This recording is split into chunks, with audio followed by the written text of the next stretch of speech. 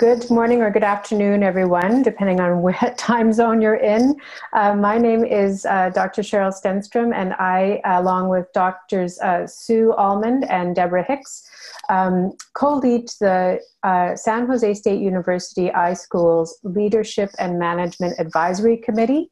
A couple of years ago, that committee had been talking a lot about how one of the things that they struggle with when they're talking to students or new grads or anyone looking for a job is the need for ongoing development in their leadership and management skills. And so to that end, we started to develop a series of webinars that focused on how students and new professionals and seasoned professionals could learn vicariously through a series of speakers who talked about both what it was like on the job to be in the shoes of a leader, but also to possess leadership qualities at any position. And ran that as a four-part series over spring of, sorry, I forget the year, but I think it was 2017. So since then, we have aimed as a committee to put on a couple of webinars a year and expand our offerings and expand the wonderful speakers that we've been able to profile. And the different angles and insights that they can bring to the topic of leadership. So earlier this year, Dr. Allman had the opportunity to meet Rebecca Smith-Aldrich, who is a leader in sustainability for libraries. So we're thrilled that she is here with us today, and we are able to feature what she can share with us about sustainability in libraries. Before we turn the mic over to Rebecca, we're going to just give you a bit of background information about her and say that what our format is for the day is to have her speak, and then we'll have plenty of time at the end of the presentation for questions and comments that we can all share before we log off for the end of the day. So having said that, I will tell you that Rebecca Smith-Aldrich is the Executive Director of the Mid-Hudson Library System. She currently serves as the co-chair of the American Library Association's Special Task Force on Sustainability, as an advisory board member for the ALA Center for the Future of Libraries, and she's also the co-founder of both the ALA Sustainability Roundtable and the New York Library Association Sustainability Initiative. She's a frequent international speaker on the topic of libraries and sustainability, and she's the author of Sustainable Thinking, Ensuring Your Library's Future in an Uncertain World, and Resilience, part of the Library Future series from ALA Editions. She's also the sustainability columnist for the Library Journal. So you can also find out more about her work at sustainablelibraries.org. So without further ado, I'd like to turn it over to Rebecca and hear what she has to teach us all about sustainability in libraries today. Go ahead, Rebecca. So hello, everyone, and thank you so much for inviting me to speak today. I had a smile on my face as you described the leadership and management goals of this webinar, because I used to be the president of the leadership and management section of the New York Library Association, and it was probably one of the best personal and professional experiences of my career. I'm getting a chance to really hear from people in the field who have been, I think, through experiences that you can't quite predict, and figuring out how you hone your leadership skills when you don't know what's coming next sometimes is a very cool thing to learn about. And I think that's a big part of what I'm here to talk to you about today in terms of sustainable thinking for the future of libraries. I just wanted to give you a little more background about what I've been doing for the past 20 years. I have been here in New York for the past 20 years and doing work for the Mid-Hudson Library System, primarily with 66 public libraries. All of whom, or most of whom, have public votes on their budget. So I've spent a lot of my time in my career as a library development specialist, which is a non-traditional role in the library profession, probably. And they let me pick my own title, which was probably a big mistake. So in 2008, my title became the Coordinator for Library Sustainability, which made a lot of people think all I did was build sustainably designed buildings. But what I was actually working on was making sure my libraries were these three things: vital, visible, and and viable because I wanted them to have sustainable funding. So I spent a lot of time explaining my title, which made me really good at talking about it. So just to give you an idea of the type of work I've been doing for the past 20 years, we've been taking a look at how vital our libraries are. They actually meeting the needs of our communities? Are they visible? Do people know we exist and that we have stuff they want? And are they actually viable? Do they have the capacity to meet their community's needs? And capacity takes a variety of forms, right? That could be the money you need, the staff training you need, board education for trustees, director coaching to make sure directors who may or may not have been able to go to library school or who went to library school but never learned how to win a building referendum or design a building or design new programs and services that respond to the changing needs of their community. It meant I've got a lot of exposure to how 66 libraries do things here in my system. And then about 10 years ago, I started my own consulting company helping libraries outside of my system throughout New York and the rest of the country. And then in the past few years, I've been working on some very exciting projects related to sustainability in a holistic way that I'm going to spend the bulk of my time talking to you about here today. But I thought it would be important for you to understand the origin of this work. And we are going to talk about environmental sustainability, no doubt. But the truth is that libraries cannot live on love alone. We need funding to do what we do. And so when I think about being a leader in the library profession, I often, I try to be humble about that, but the truth is you do have to own being a leader in the library profession if you want to attract investment, financial investment in your library. And in most situations, at least on the East Coast, we have public votes on library budgets. So you might be doing presentations to municipalities or other decision makers who decide about the funding for your institution. This is something that's everyone's responsibility, no matter what you do in a library, is being articulate about why your library matters, why what you do matters, and really understanding how proactive we have to be about this in the future in light of recent research on the topic. Perhaps you saw this report which came out last year from Awareness to Funding, which updated a report from 2008 looking at voter perception and support of public libraries. And this was a report in 2008 that meant a lot to me because I work on referendums all the time. I've done over 100 campaigns in my career, helping libraries attract both operating funds and facility funding for expansion and renovation. And when you think about how hard it is to ask people to tax themselves more for library services, you better be doing a pretty good job and being very well spoken about it in order to warrant someone voting yes to tax themselves more. And this new report was, I'll admit it, it was a little depressing because it said in the past 10 years, we've seen a 15% decline in the out of the gate number of possible yes voters. So without doing any education, we're further behind the 8 ball than we used to be 10 years ago. 40% decline in the number of voters who think that librarians are well known in the community. So our visibility, our connectivity with other people in our communities has declined a great deal, which means you are starting from, again, even further behind the starting line than we were 10 years ago. And then, a lesser percentage there, but a decline in a number of things that really hurt my heart. A 20% decline in the number of voters who agree that we're an excellent resource for kids, or that we have an excellent public library as a source of pride in the community, or that librarians are friendly and approachable. So it always makes me think of customer service training I received a number of years ago, where they said if you have a bad customer service experience, someone will tell that story 7 times. If they have a good customer service experience, they might tell that story 1 or 2 times. So it really speaks to how much time and energy must be put in to how we talk about ourselves, how we advocate for ourselves, and the nonverbal cues that we give out in our institutions that tell the story of who we are, which means we have to be extremely strategic about where we're going in the future with our libraries. Regardless of the type of library you end up working in, I encourage you right now to start honing your vision for the future of libraries, because it will take you literally years to articulate that in a way that will make people want to follow you, believe in you, and invest their time, energy, and money in the vision that you have for the future. So I wanted to give you some tips about that have been extremely helpful to me in my work so far in libraries. And I mentioned that I've worked on over 100 campaigns, and I will say that that's all well and good, but did we win? That's what most people ask me next. And I can say that in 20 years, I have a 93% success rate. So I think most of the time things are going pretty good. So some of this stuff might be useful to you in the future. And one of the most incredibly important things I use with my libraries is this idea of starting with why. And I'm sorry if that little graphic is too tiny for you to read, but this is based on a book by a gentleman named Simon Sinek, S-I-N-E-K.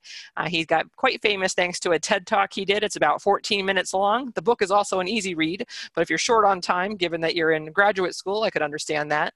But it's a great read, good TED Talk. He's a business consultant looking for patterns in businesses. And one of the things he pulled out was he noticed that companies that were getting a faster leg up than others back in the 80s and 90s were those who were doing messaging different than their competitors. They were starting with messages of why they do what they do, rather than just itemizing the specifications of a product or itemizing the items you could buy from their company. Gives the great example of Apple, and I bet many of you have an iPhone or a iPad. Maybe you're watching this webinar on an iPad right now. And he talks about how they talked about why they made this product. They wanted user-centered, aesthetically pleasing design. And in the 1980s, that resonated with more people who weren't techie enough to understand how the other computer companies were selling computers when they were selling them based on the specifications of the technology. Faster memory, bigger monitors, more capacity. And people were like, I don't even know what to do with a computer in my house. But hey, if it's computers and I need to learn it, and it's designed for a human, that sounds better to me. And they got more of the market share faster because they switched the way they did the messaging and starting with why. And so when we do assessments of our library's websites, we often see these itemizations of what you have to offer, what programs you have to offer, what technology you have to offer, very little messaging on why you do those things. So making that assumption that everyone understands why libraries are amazing and necessary and essential is one of the #1 mistakes we make. So as a good leader, really understanding how to articulate the why behind the what is one of the key things that we do. And when I think about the why behind the what of the libraries that I get to work with, at the end of the day, it really does come down to, do we care about our neighbors? Are we helping them in their lives and providing resources, tools, and information that help them enhance their own lives, the lives of their children, the lives of their community to make the world a better place? And that might sound, enormous, but because it is. When you really think about everything we do in libraries, whether it's helping somebody research genealogy or find a job or help their kid do better at school, or they're advancing their own career or making a job shift, all of it is really related to life, liberty, and the pursuit of happiness. So when we think about how to deeply embed that messaging, the why behind the what we do, we have to start at the very top and think about the entire ecology of a community and people's lives in this ecology. So in 2014, when I was kind of mulling over this thinking of how we do this work and how we talk about it, this report came out from the United Nations, and it caught my eye in the New York Times because the commentator noted that there was many reports that came out from this group, the Intergovernmental Panel on Climate Change.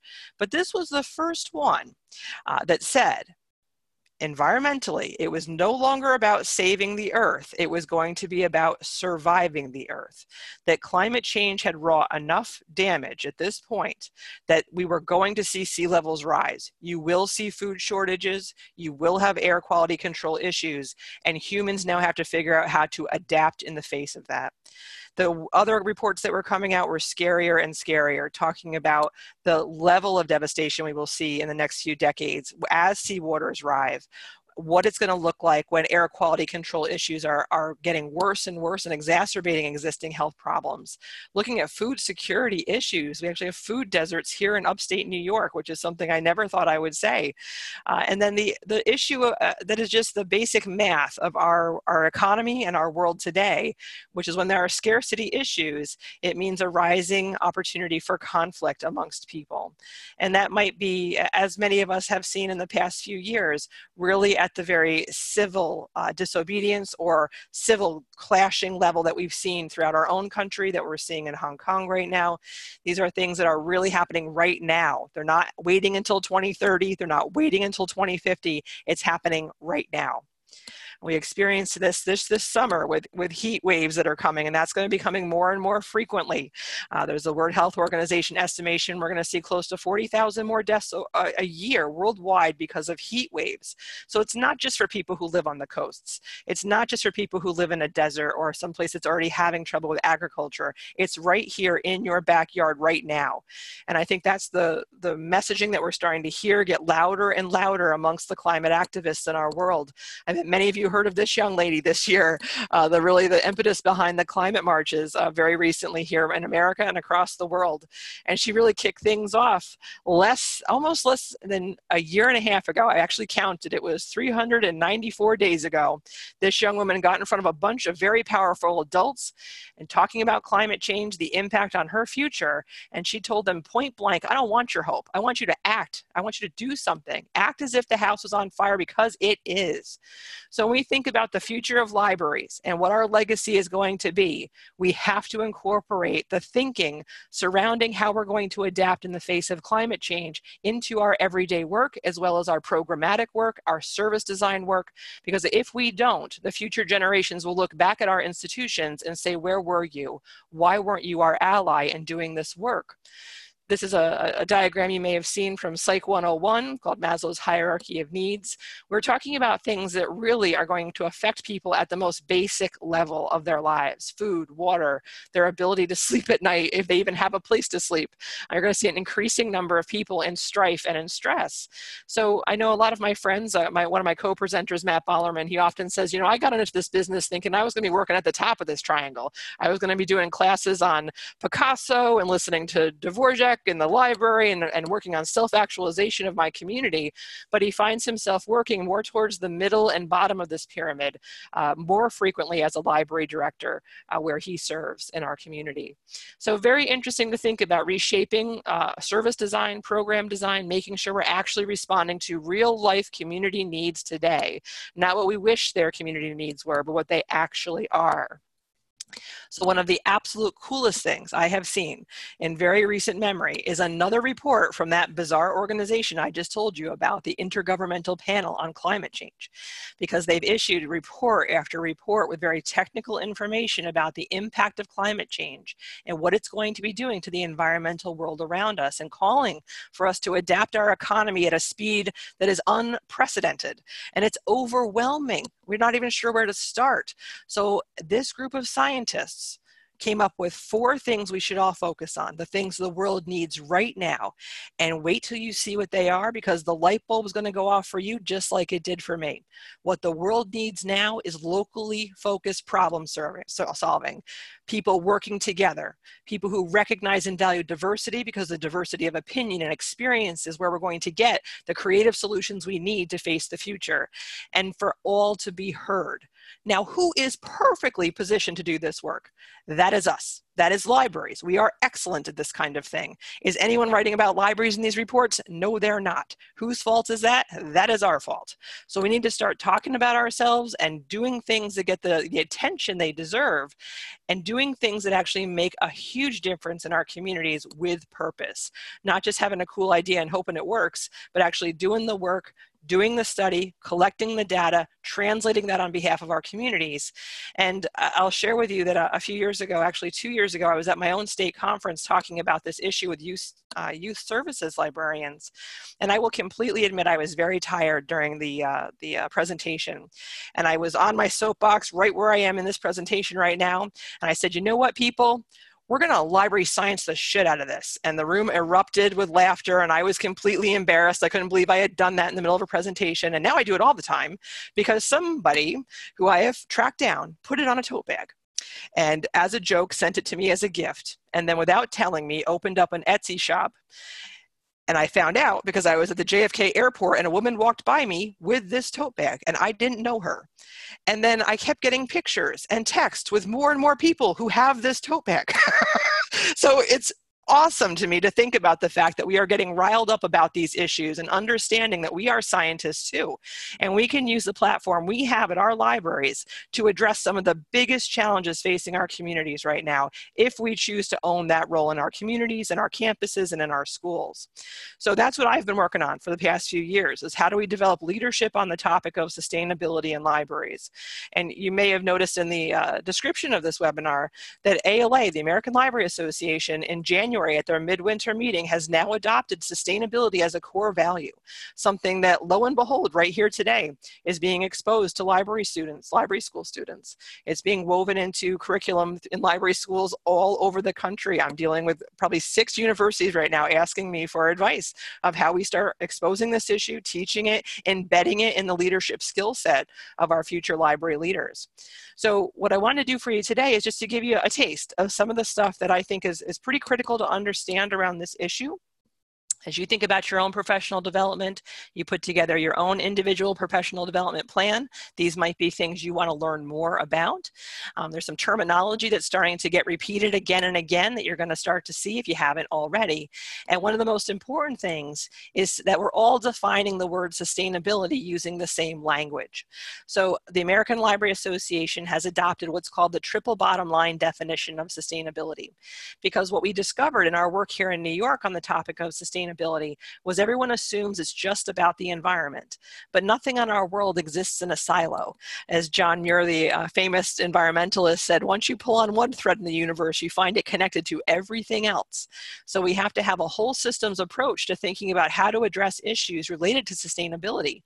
And so this definition helps us understand it's really the intersection of 3 things. It's whether or not a product, a building, a community, a library has this balance amongst these 3 things of being economically feasible, environmentally sound, and socially equitable. Now, libraries are pretty good on at least 2 or 3 of these things, maybe not all 3, maybe not equally well, but we talk about this sometimes as a 3-legged stool, because if one of these things is out of balance, the stool will tip over. And I think this is the future challenge of library leaders in our profession, is how you make operational decisions for your library, programmatic and service decisions that address the whole situation, not just one of these things or the other. Because within that center spot of this Venn diagram is where we find sustainability and resilience for our communities, for our students, for the people that we serve, and for ourselves as institutions and professionals. So this concept, we've been talking about this for a long time, but in libraries for the past 5 years only. This has been the construct that they've been using worldwide for a very long time in one of my favorite reports that comes out every year, which is the World Happiness Report. I don't know if anyone else geeks out about this report like I do. But they have created a metric system to figure out what are the happiest countries in the world and what do they judge them on. This is going to sound kind of familiar now that you know about the triple bottom line. They talk about 4 pillars: sustainable and equitable socioeconomic development, environmental conservation, preservation and promotion of culture, and good governance. Libraries are once again perfectly positioned to assist with these 4 things and exhibit these 4 things within their own institutions. So thinking about this work from the inside out, embedding it into the ethos of how we run libraries, how we manage departments, how we run our teams, how we make decisions, this is going to help position libraries as more and more capable to do and help with this work in the wider community. So what we've posited here in New York, and it's a phrase that I use an awful lot, is this idea of sustainable thinking. It's not a checklist that you have by your side or you pull out in April for Earth Day. It's not that thing that would be nice if we would remember to do it when we're planning a project. It needs to be completely embedded in how you think all the time. It needs to be the lens through which you view the world and you make decisions. So I'm sure many of you have been in a situation where you've had to wordsmith by committee, and this is one of those phrases. So it's a very long definition in my opinion, but it pulls together the things we've been talking about so far this afternoon. Sustainable thinking takes your core values as a library, and we're talking about your core values like a commitment to democracy, lifelong learning, social responsibility, access to information, all of those core values and the resources you have to deliver on those core values, whether it be your staff, your collections, your facility, and align that with the local and global community's right to sustainability, resilience, resilience and regeneration, and really thinking about how to infuse new and energetic life into our communities through the library. And I think just not being a passive organization that waits for people to come to us, but we're actively engaged with our constituency, understanding what they're trying to do and making sure our resources and our efforts match with their aspirations in their community. So again, very big picture, but we have to start getting real about this. How do you actually make this happen? So one of the things I've been watching really closely is the Well-Being Project out of Santa Monica in California. They got a $1 million grant from the Bloomberg Foundation to figure out how to measure well-being in their community. And I was thinking this is an excellent way for us to organize our thinking, in particular for public libraries as well, when we think about the impact of the work that we do. Because part of being a leader is not just having a vision and getting people to follow you in that vision, but it's also to gut check and actually measure, did you make a difference with the choices that you made? So I think it's an interesting way to break out how we think about what we do and why it matters and how we're going to measure things in the future to make sure we're actually making a difference for our community. And what you work on in particular might look different depending on the region of the country or the region of the world you're in. It might look different based on the economy of the community you live in or the age and demographic issues that you're contending with. But I think, again, a good way to reorganize our thinking and understanding it's not just about education. Education does not exist in a vacuum. It exists for a purpose, and it should be tied to the well-being of those that we serve. So each of you will end up in a different library institution and a different role in those institutions, but I think some of this thinking and this structured way to view the world could be helpful to you in the future. Because what I really see for the future is a role for libraries as catalysts and conveners. Catalysts in that we model our choices in terms of how we wish our community was living, that we treat our staff right.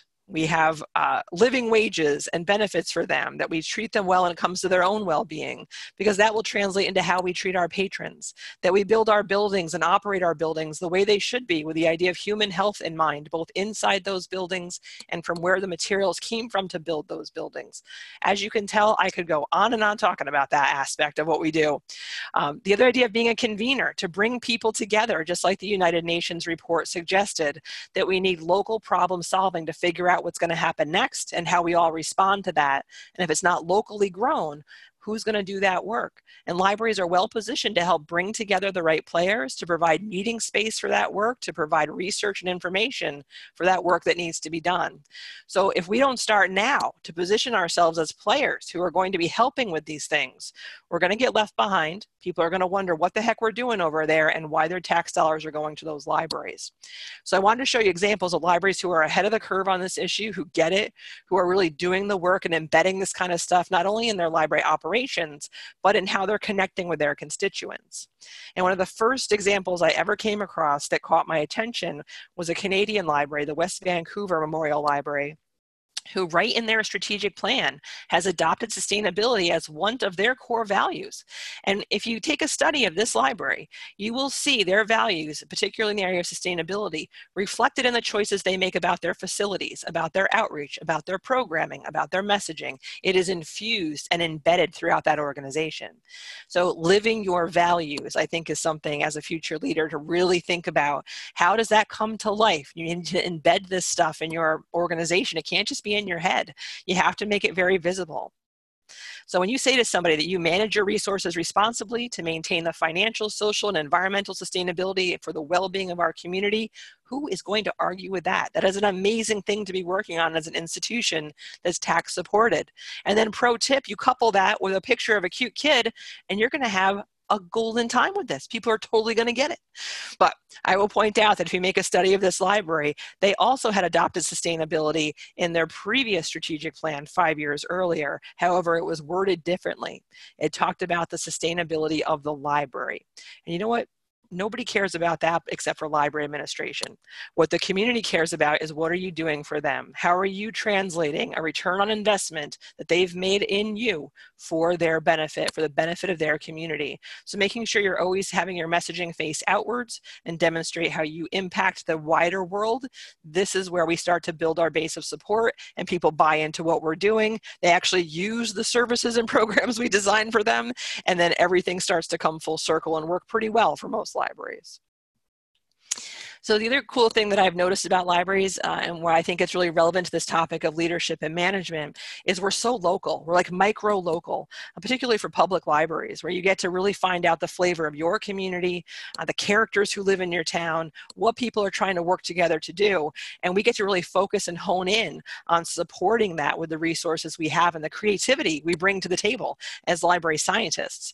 Because in most people's experiences who have studied this issue in sociology, they find that most communities, they have everything they need within the community. It's just not catalyzed or activated, or people don't know each other to bring together the minds that need to be in the same room to figure things out.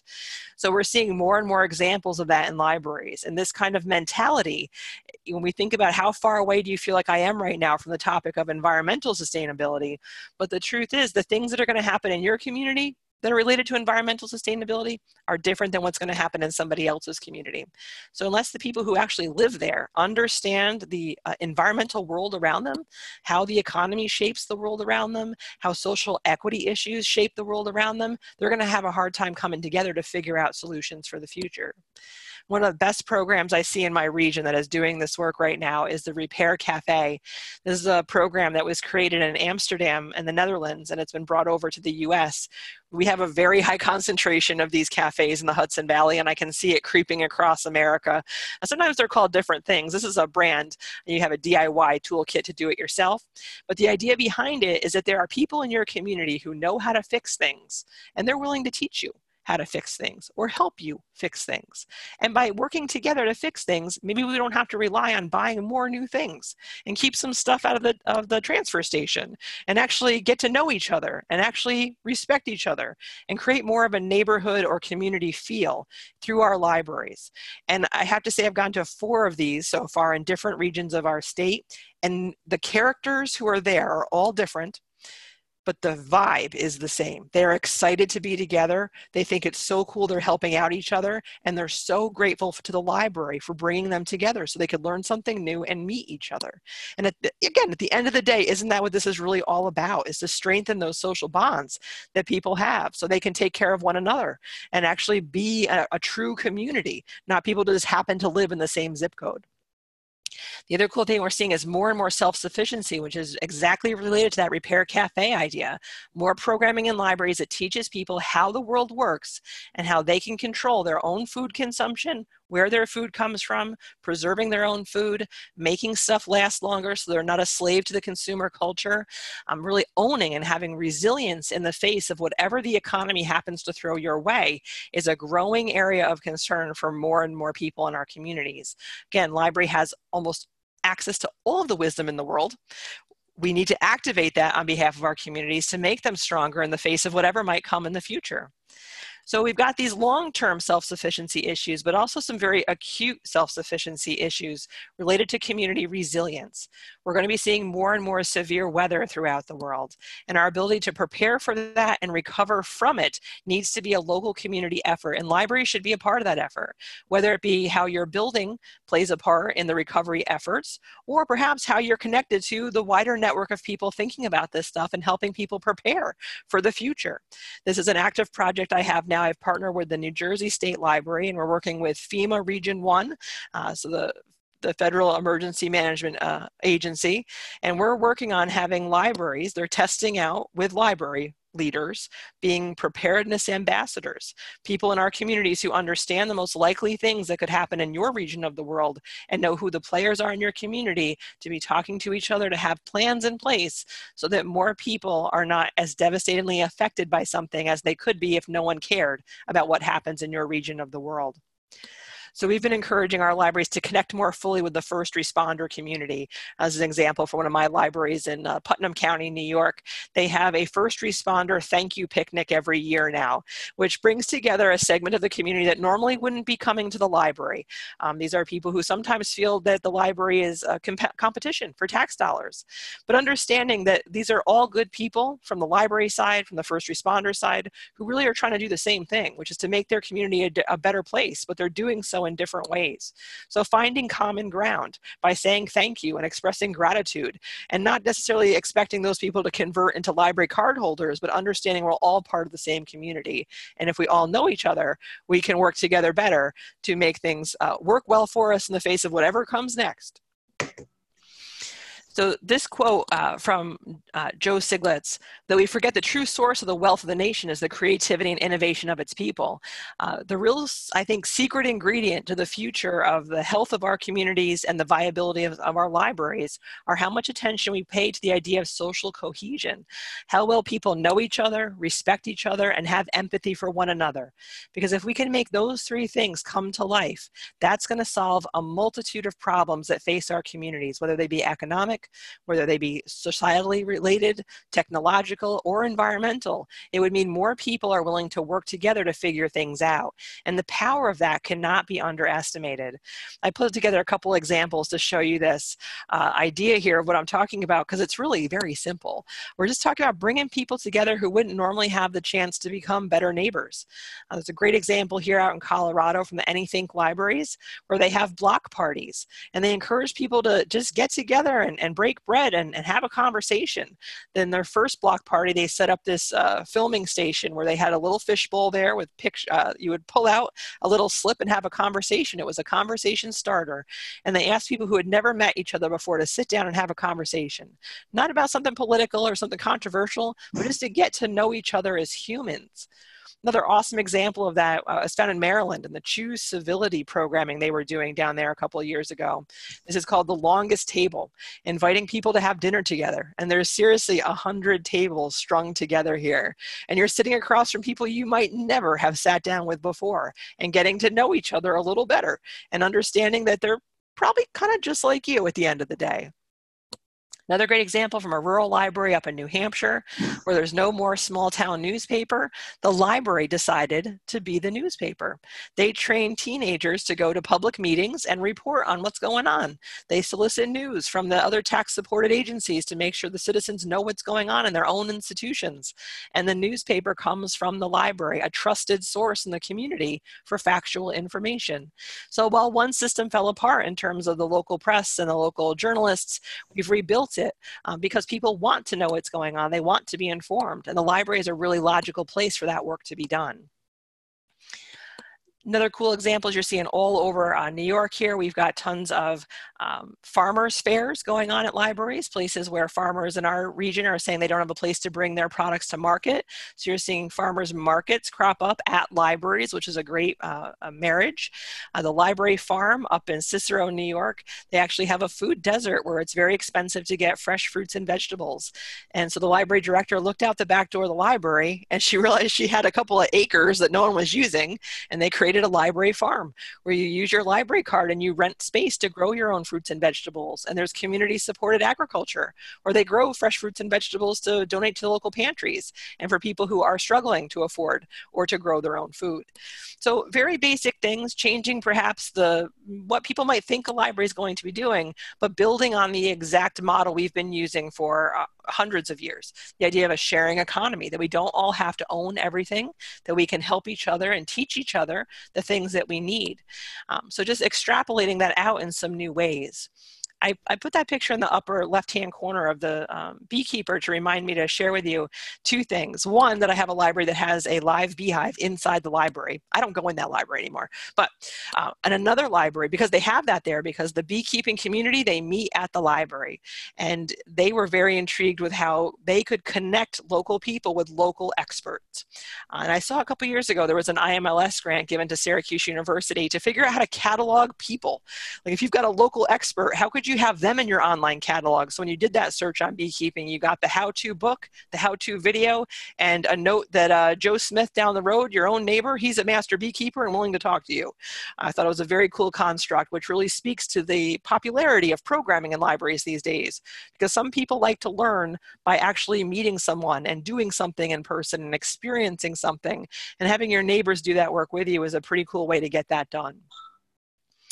Another big thing we're looking at is how we connect people with the outdoor world. This is one of my libraries, again in Putnam County actually, the Butterfield Library. With your library card, you can get camping equipment, bird watching kits, treks, so you can go on a hike with your family. So looking at how we create experiences with nature, the disconnection people have from nature is a big part of the reason we have climate change issues today, because people forget that the choices we make impact the wider world around us. So you're not going to get away from talking with me without me giving a punch here for greener buildings. This is where I actually got my start in true environmental sustainability work in libraries. You'll notice in my bio, I'm a lead AP, a leadership in energy and environmental design accredited professional. It's a big mouthful. I actually don't care which, if you have the opportunity to build a building or renovate a building during your career, I don't care which of these things you follow or which construct that you use, but I encourage you to mandate at the beginning of any project you work on that you deploy sustainable design and energy efficient design. When we think about the future of our facilities and the health of the people who use our facilities, this is critical to being a leader in the built environment. I'll just share real quick one of my favorite libraries that I've worked on. It's in Ulster County, New York, the Phoenicia Library. They had a fire, and so we jokingly said they blazed a trail here, but they're going to be the first library in the country to be certified under the Passive House program, which means they didn't use any fancy technology. They just built a smarter outer shell of their building and made it more highly insulated. And now they're paying a heck of a lot less for their heating and cooling costs than they did in their old, less efficient building. So when we think about long-term sustainability, this hits on that issue of environmental sustainability because they're using less heating oil to heat that building. It talks about fiscal sustainability, and they're paying far less for a much larger building. And looking at that picture, I want to tell you it's designed with social equity in mind as well. You'll notice that all the collection is on the outer walls of this library, and that is throughout the entire building because they designed it to have people space in the middle of everything. That was the center of their design. So if you're ever in New York, I encourage you to stop by. It's a very cool library, awesome people, and a fantastic pizza parlor called Brio's 2 doors down. So 2 more points I want to make, and then I'm happy to take any questions that you might have. This is, again, one of my libraries, the Pauling Library. They had a bunch of kids come in one day and ask if kids were allowed to borrow the library's meeting room. And the children's librarian was a little suspicious. She's like, why? What are you up to? And she said, we want to make the world suck less. And the library director told me that her staff person paused and then said, you know what? That's what we do here. Let's see if we can make an exception for you.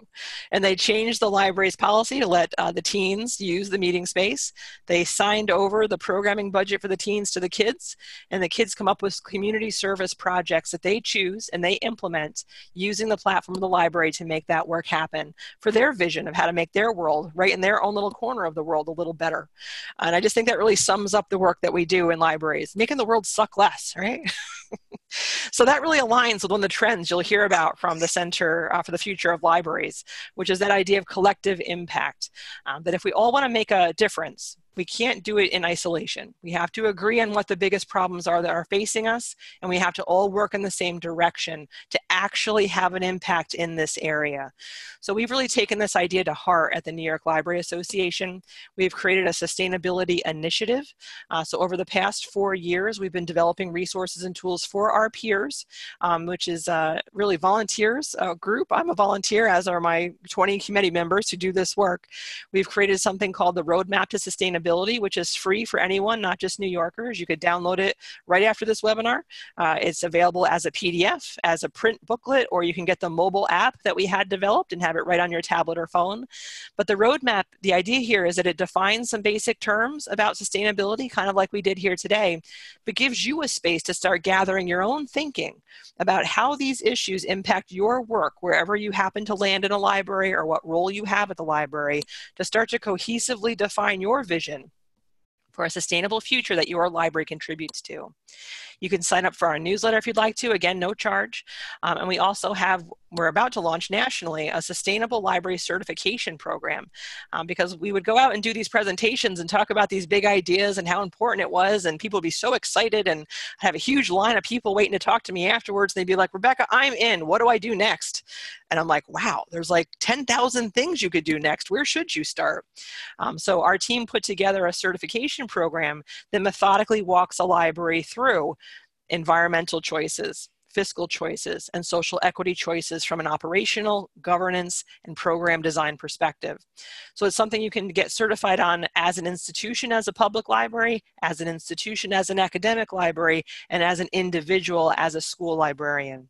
So currently available only in New York, but later next year in 2020, you'll see this announced nationwide. We're partnering with the American Library Association to bring this to all corners of the library world, which I'm pretty excited about.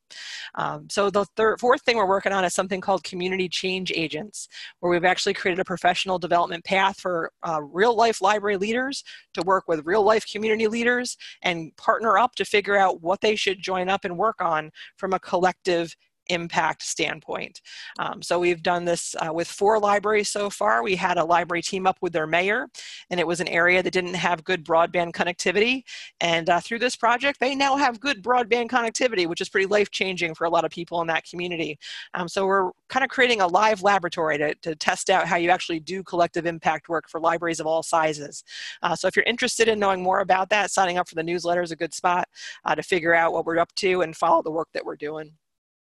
If you're interested in learning more about really anything that I've been talking about today, I do maintain a Facebook page because it's where I save all the ideas I like to integrate into my presentations later. So you can kind of see my stream of consciousness, the things that are catching my eye that fit with the model that we're working on with the triple bottom line. So I'm going to pause and maybe let me know it was important we leave time for questions, but I do want to make sure you have my contact info. I don't know if you can tell, but I'm pretty passionate about this kind of stuff. I love hearing from people who are doing work in the library field about your ideas on the topic, things you're already trying, things you want to try in the future. So I hope you will take the time to connect online and social media. I'm on probably all the social media platforms, and if you run into me in a conference, I hope you'll introduce yourself. But I'll stop talking now and see if there's any questions that you might have or comments you'd like to make. Oh, thank you so much, Rebecca. That was really informative. While we're on this page, and before other people get their questions ready, and people, you can either type them into the chat or we'll let you take your microphones off in a minute. Can you tell us the difference between the 2 books that you've written that are here at the bottom, the Sustainable Thinking and the Resilience? I know you've talked about those during this presentation, but yeah, sure. The focus of them. So in my mind, there's 3 different phases of capacity for a library. You're sustainable, which if you look up the definition, you have the capacity to endure, which is not very sexy, but it is the basics. It is the meat and potatoes of actually being a quality library. So sustainable thinking focuses on that aspect of being a sustainable library, of really picking apart why you do what you do, how you get community feedback, how it ties into these bigger ideas of environmental sustainability, and it has worksheets at the end of each chapter to help you capture your thinking or do a little homework that will help inform future decisions you make as a library leader.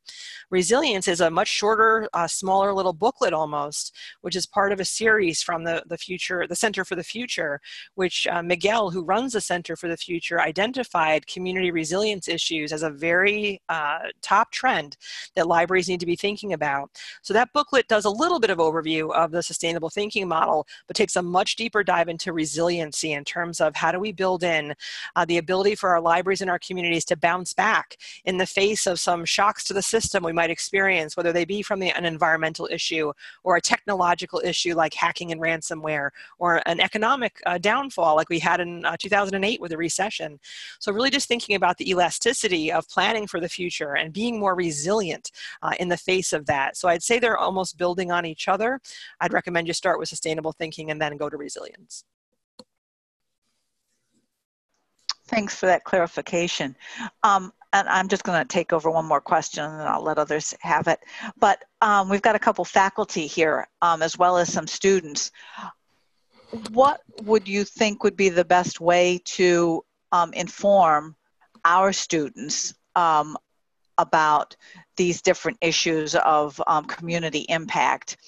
And how have you, it's a 2-part, the examples that you have of these different libraries, did they come to you or did you seek them out? And I'm just wondering if, because I know some libraries have done the beekeeping, have done the urban farming.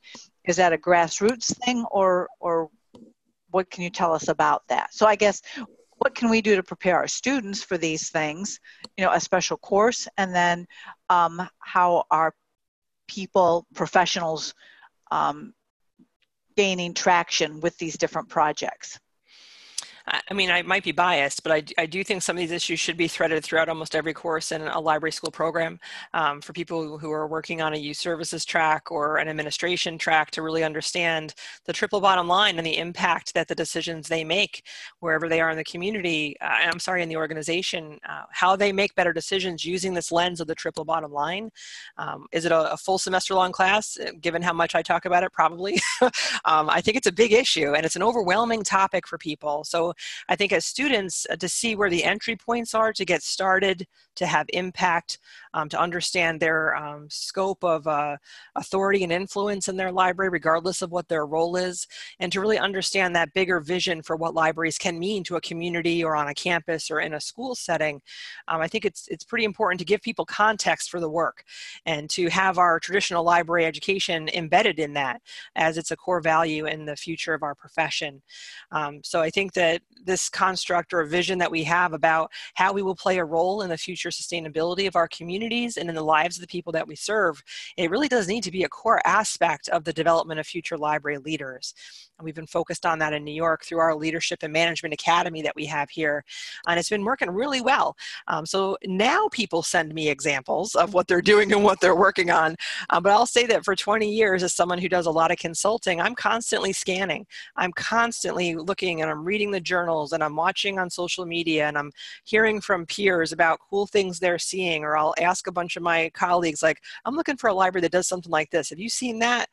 And then what I'm doing is looking for patterns. I'm trying to see, are libraries picking up the pace on something? Is it effective? Because we're all library scientists trying to figure out, will this work? Will this make a difference?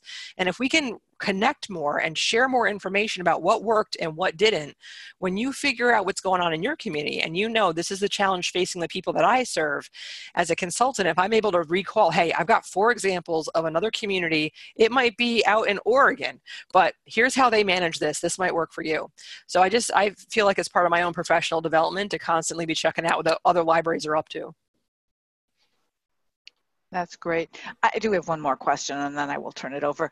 Do you have an example of what an academic library would do? And I can see the school libraries and the public libraries, and you gave some really great examples for that. But what are academic libraries doing? Yeah, we're seeing academic libraries who are creating subject specialists in their libraries, who are working with professors throughout the university on topics related to sustainability.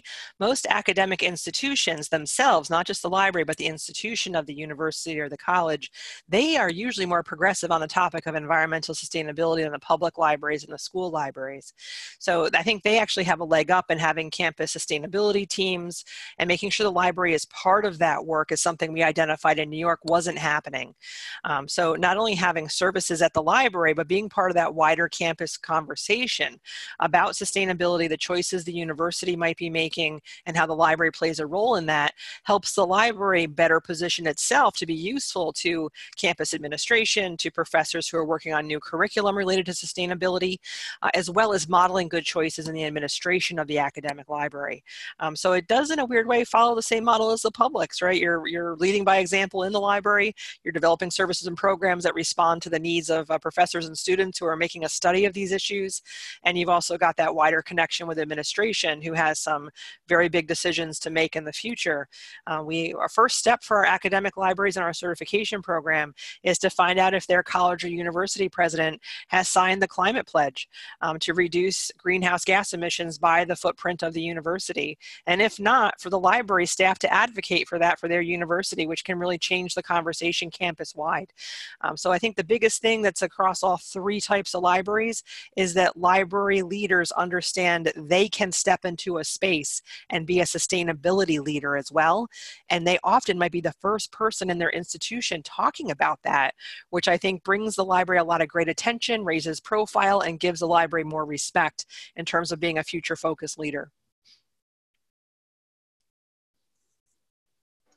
Gave me some great ideas. Cheryl, I'll turn it over to you. And then if anybody has a question or a comment, please raise your hand or type it in chat. Thank you, Sue. Thank you, Rebecca, so much. What a powerhouse. You're a great speaker. And like Sue said, obviously care deeply about these issues, but also have a huge amount of information to share with everyone, and to share it so freely. It's wonderful.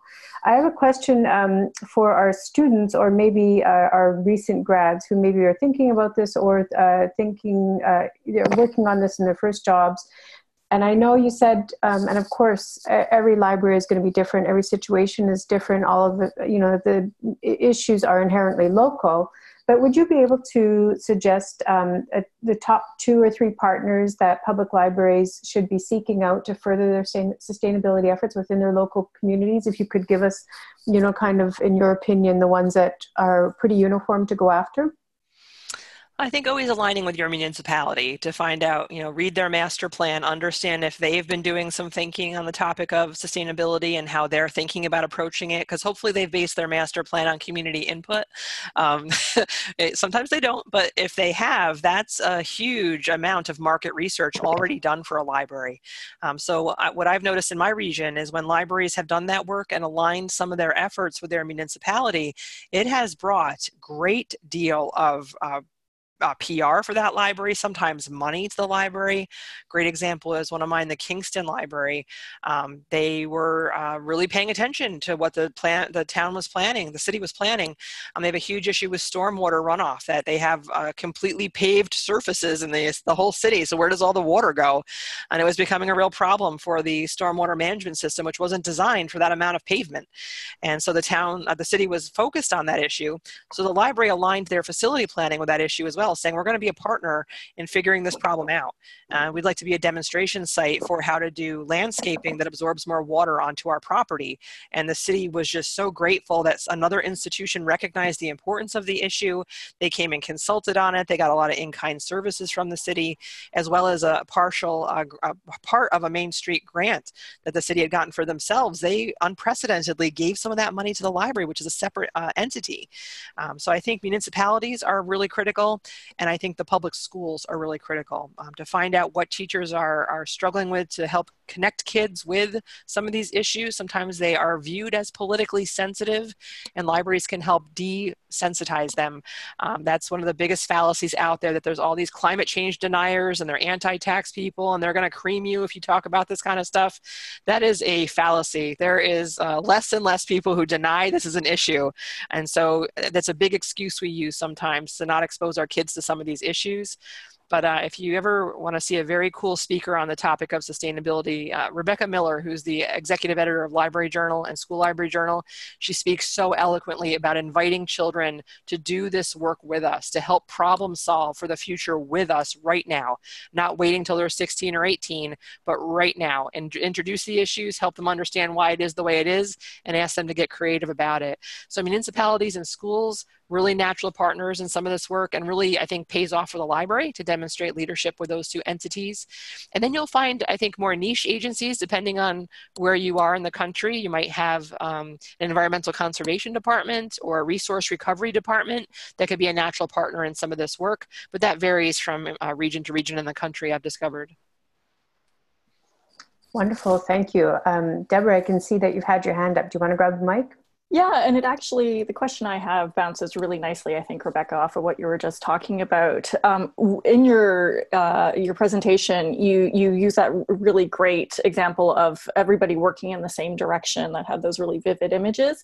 I was just wondering if you could talk a bit more about how you do that, particularly around sustainability that has, this, as you said, this sort of the feel of controversy around it, even though it's not a particularly controversial topic.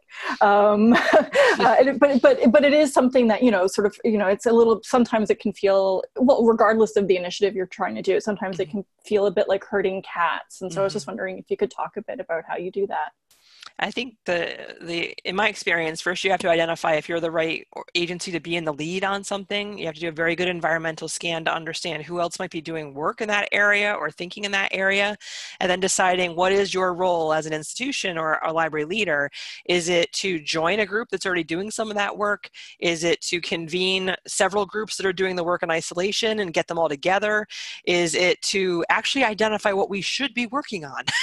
Sometimes communities are all over the place and not not focused enough. Really cool example here in New York from the Rochester Public Library in central New York, where the entire community, from the mayor to the schools to the library and all the other social services agencies, agreed the number one thing we should work on is alleviating childhood poverty. And they have gone at it with a vengeance from every angle they can think of.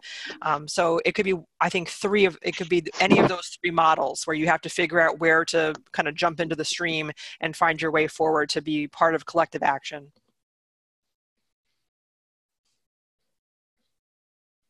I will, if I could just amend that, I would say that the Library Transforming Communities tools from the American Library Association, particularly the Turning Outwards Toolkit, which is freely available on ALA's website, we use that like crazy here in my system. We use it to help our libraries figure out what the key issues are and who the key players are, which helps libraries do strategic planning and figuring out where to direct their efforts. So if you want to talk about doing it from the ground up, that's an amazing place to start. Thank you. I see we've got one question, Rebecca, in the chat. I know we're right again at the top of the hour, so I understand some people might have to sign out. We'll continue recording for another minute or two, and I'll ask if you've got the time to address this question. I think there's just so many that we have taken up all of your time without even realizing it. So would that be okay if you just stayed for another minute to answer a question that's shown up in the chat? Yeah, absolutely.